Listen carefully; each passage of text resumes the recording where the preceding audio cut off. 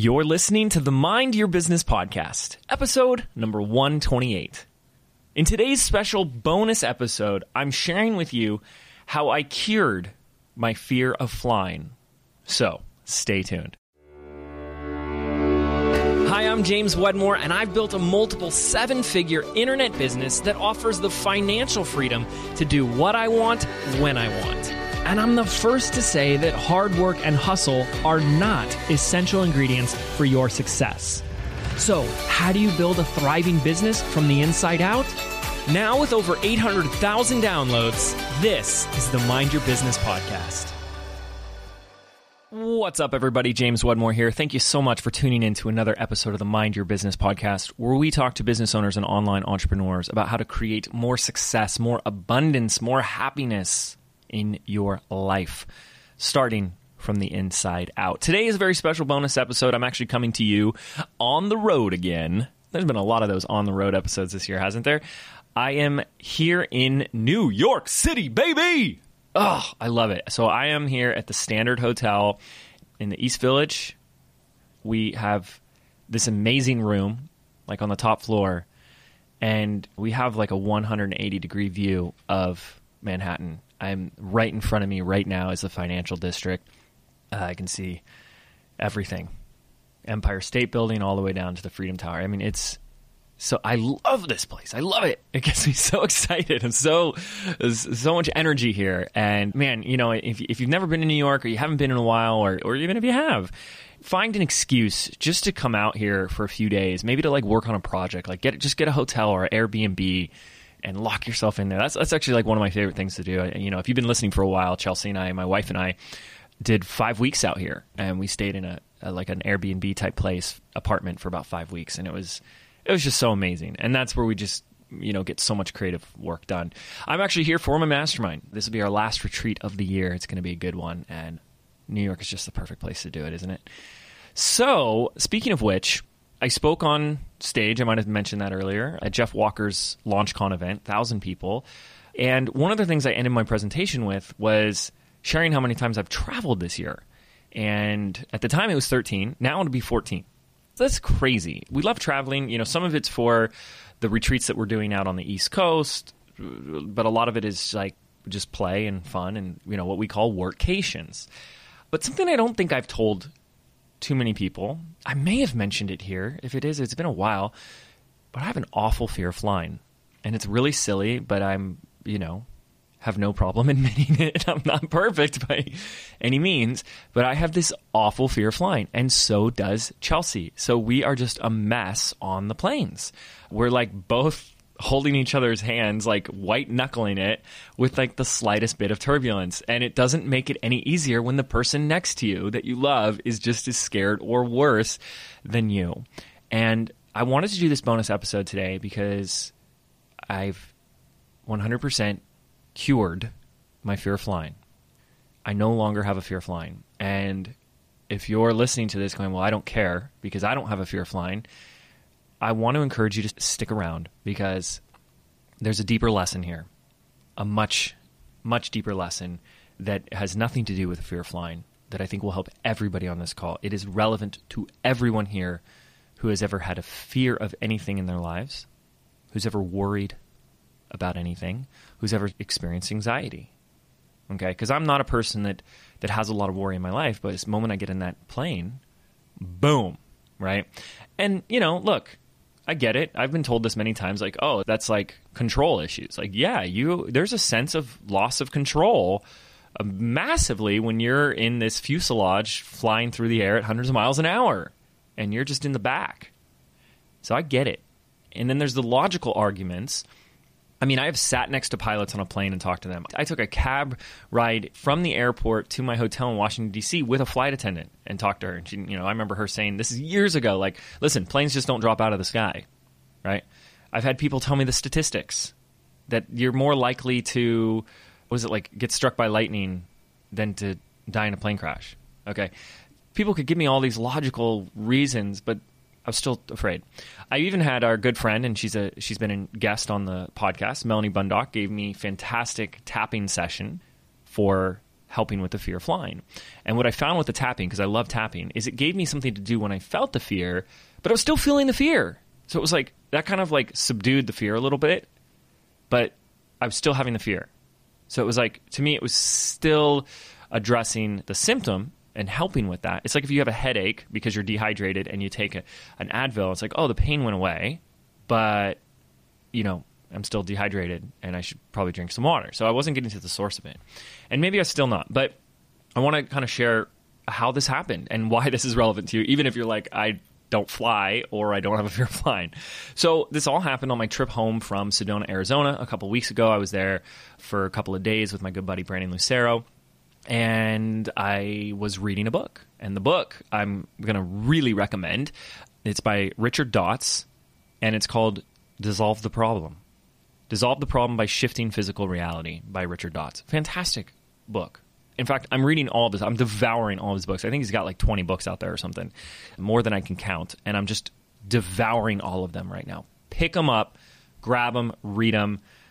Holy cow. And then like I'm probably going to see, like, I don't know anything about this gentleman, this author, but I'm going to see if I can find a way. I'm just going to put it out there, Babe Ruth style. Like, this guy's still alive and living, which I'm assuming right now he is. We'll get him on the podcast because I'm just loving his stuff. Anyways, one of the things in the books that he talks about are these 4 levels of problems. And this is the first thing I want to start with you. This is really cool. He says, you know, he started out in his life where at a very early age, you know, probably observing parents, adults, people around him, he made this conclusion in his mind that life is simply a series of problems. Problem, solution, problem, solution. You get it. On and on and on. And so at a very young age, he had this first level of awareness in regards to problems, that life will always have this cascading series of events that is a problem, and then you solve it, and then you get another problem. I mean, we see that everywhere. Even in the way movies are made and screenplays are written, everything is a conflict resolution, right? You look at the news, they report the problems, right? You look at your own life, you look at people around you, everyone's talking about their problems, and then they go solve it so that they can go have another problem, right? So it's very logical, and that's where most people stay. But the author, you know, starts to go onto a personal development journey, and he starts to realize that there's another level of problem awareness, let's call it that.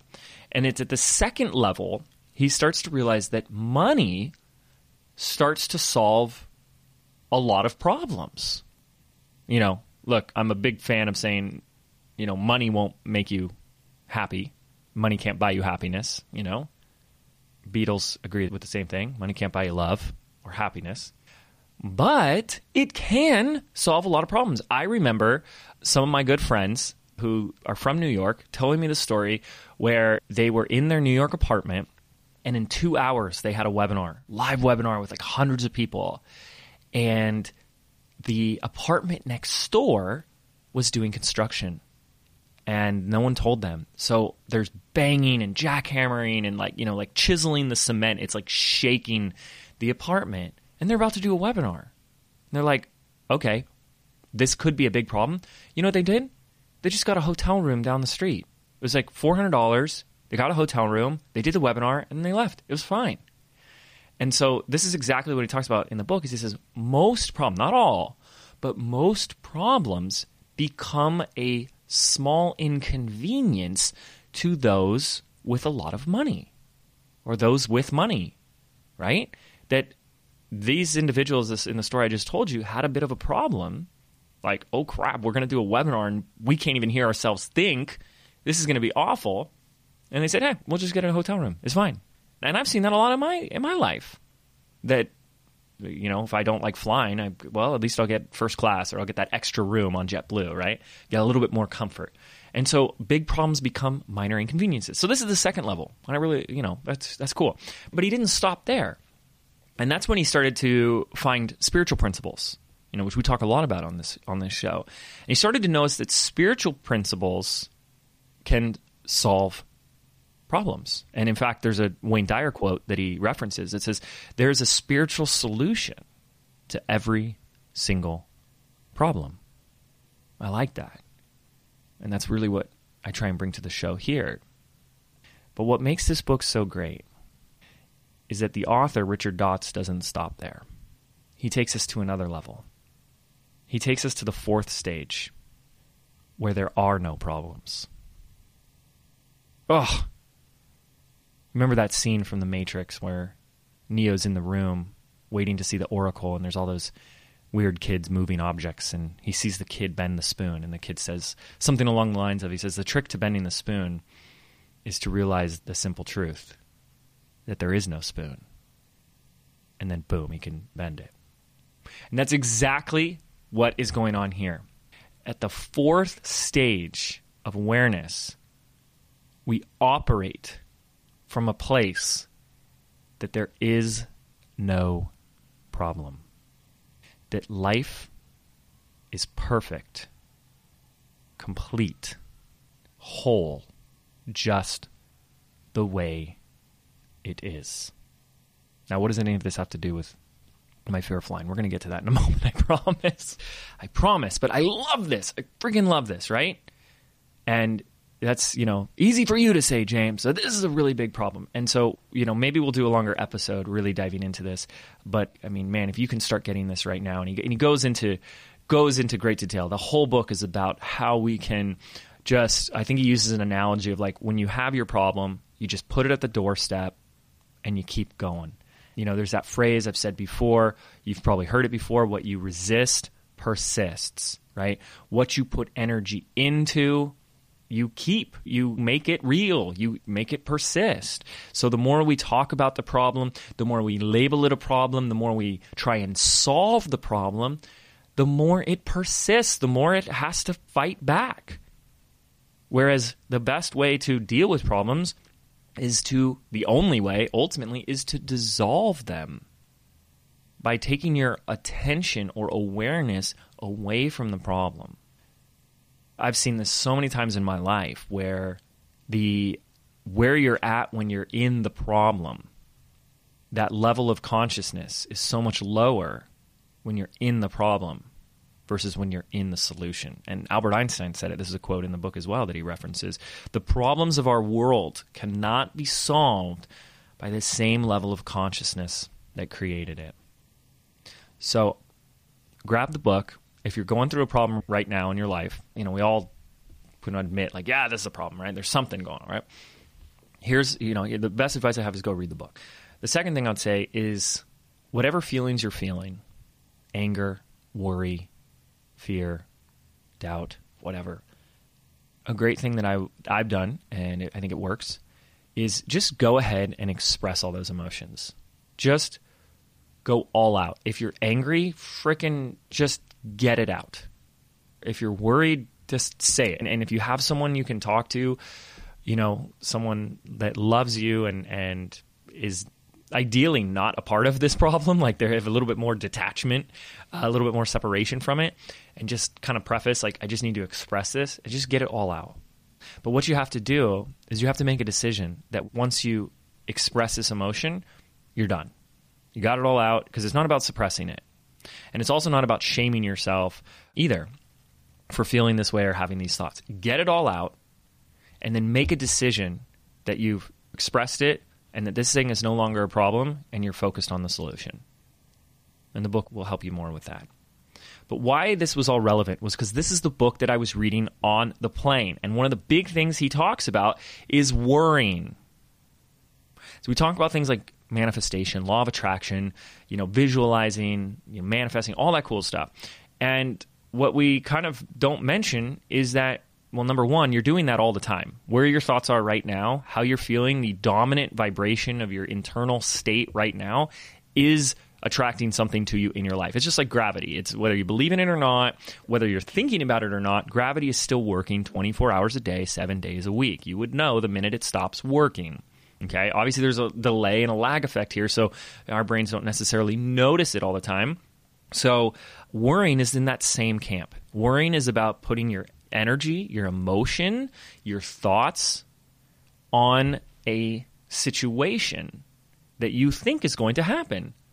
And by worrying, chances are you're actually bringing that worst case scenario, that thing that you're worrying about happening. Oh my goodness, what if this happens? You're actually bringing that more into being. That's why I say it's great to just like get all that emotion out and then cut the worrying. So this is a big thing, this whole concept of worrying. I think we all worry, right? We're doing that first webinar. What if no one shows up? What if no one buys? What if they hate me, right? That's worry, worry, worry, worry, worry. And here's the thing. What use does it have? What is worrying actually doing for us? And you get to that end of that webinar, you accomplish that thing. Did you ever say, oh, I'm so glad I worried about that. I only got this result. I'm only successful because I worried enough, right? And a lot of times you say, like, I'm so glad I practiced enough, or I prepared enough, or I did those action items. But do we ever get to the end of the finish line, we're happy, accomplished, and successful, and say, like, I want to thank my parents, I want to thank the dedication I had to worrying, right? And do you ever not accomplish something? Like it was a failure, it didn't work out, and you go, yeah, it's because I just didn't worry enough. If I would have only worried more, right? So this thing of worrying isn't doing anything of good. It's not getting us to our result. And we know this, but we don't know it, right? It's like, yeah, it makes sense logically, but then why are we doing it? Why are we doing it? But I do believe that it is doing something. It's increasing the chances of that worst case scenario, that very thing that we fear is coming into our life, right? Again, I think worrying is this natural, like, default human mechanism if you're not being diligent and responsible about where you focus your thoughts and your attention. So it's not about beating yourself up for it because you worry, but just about noticing and understanding that you can shift it. And that's exactly what happened on this plane. Okay, so this is how I bring this full circle. We are on the plane ride home from Sedona or from Phoenix Airport, and on takeoff, I'm reading this book, and the turbulence picks up. And I just remember trying to read the same line over and over and over again, and it was exactly this line about worrying. And I couldn't read the line because I was worried so much that the plane's going to go down, and it keeps shaking, that I'm trying to read the line over and over again. And finally, it just like clicks, like something just fell into place. And I should have recorded this episode like in the plane because I'm never going to be able to like get that feeling fully again and express it to you guys. But something just clicked. The futility, the uselessness of all of that worrying that I had, and actually thinking or believing that it was in some way helping me, that it was in some way preventing this loss of control or preventing something bad from happening on the plane. And I just made a decision. I just said, I don't need to worry. So if you look at these problems, and this is what Richard talks about in the book, this is if you look at these problems that do exist in your life, most of the time, whatever this quote-unquote problem is, you only need to deal with it for a few minutes at a time. Like if it's no money in the bank account, well, you only need to deal with that when you need to buy something or when you go to the bank or you pay your bills. That's like a couple of hours of your life in a month. But how much of our time is spent consumed in worry, fear, and anxiety? The rest of the day, right?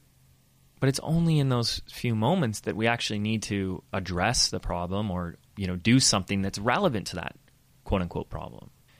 And that's when I realized like how silly it was to be worrying. That whether I worried or not, my fate was already sealed in that airplane. There's nothing else that I could do. And it was extremely freeing for me. Extremely freeing. I'm already in that plane. And worrying is not pleasant. No one enjoys the feeling of worrying. It doesn't feel good. That's what clicked. I said, whatever's going to happen is going to happen in this plane. I get to choose. Am I going to feel good? Am I going to be in a place where I can actually read my book? Or am I going to be so scared that I can't even concentrate for 2 hours? I'm going to be so on edge that I can't even think straight. That's a choice that we all have in every moment. And I'm glad to report that I've been on 2 additional trips. I went to Dallas the next week, and now I'm in New York.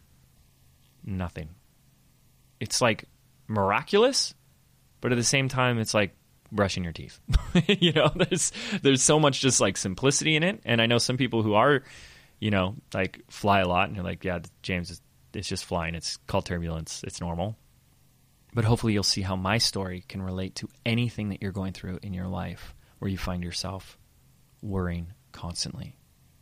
You don't have to. Thank you so much for tuning in to this special bonus Wednesday episode. I hope you got a ton of value out of this message today, and I hope you continue to live worry-free. Thanks so much for listening. I'll see you in the next episode. Take care.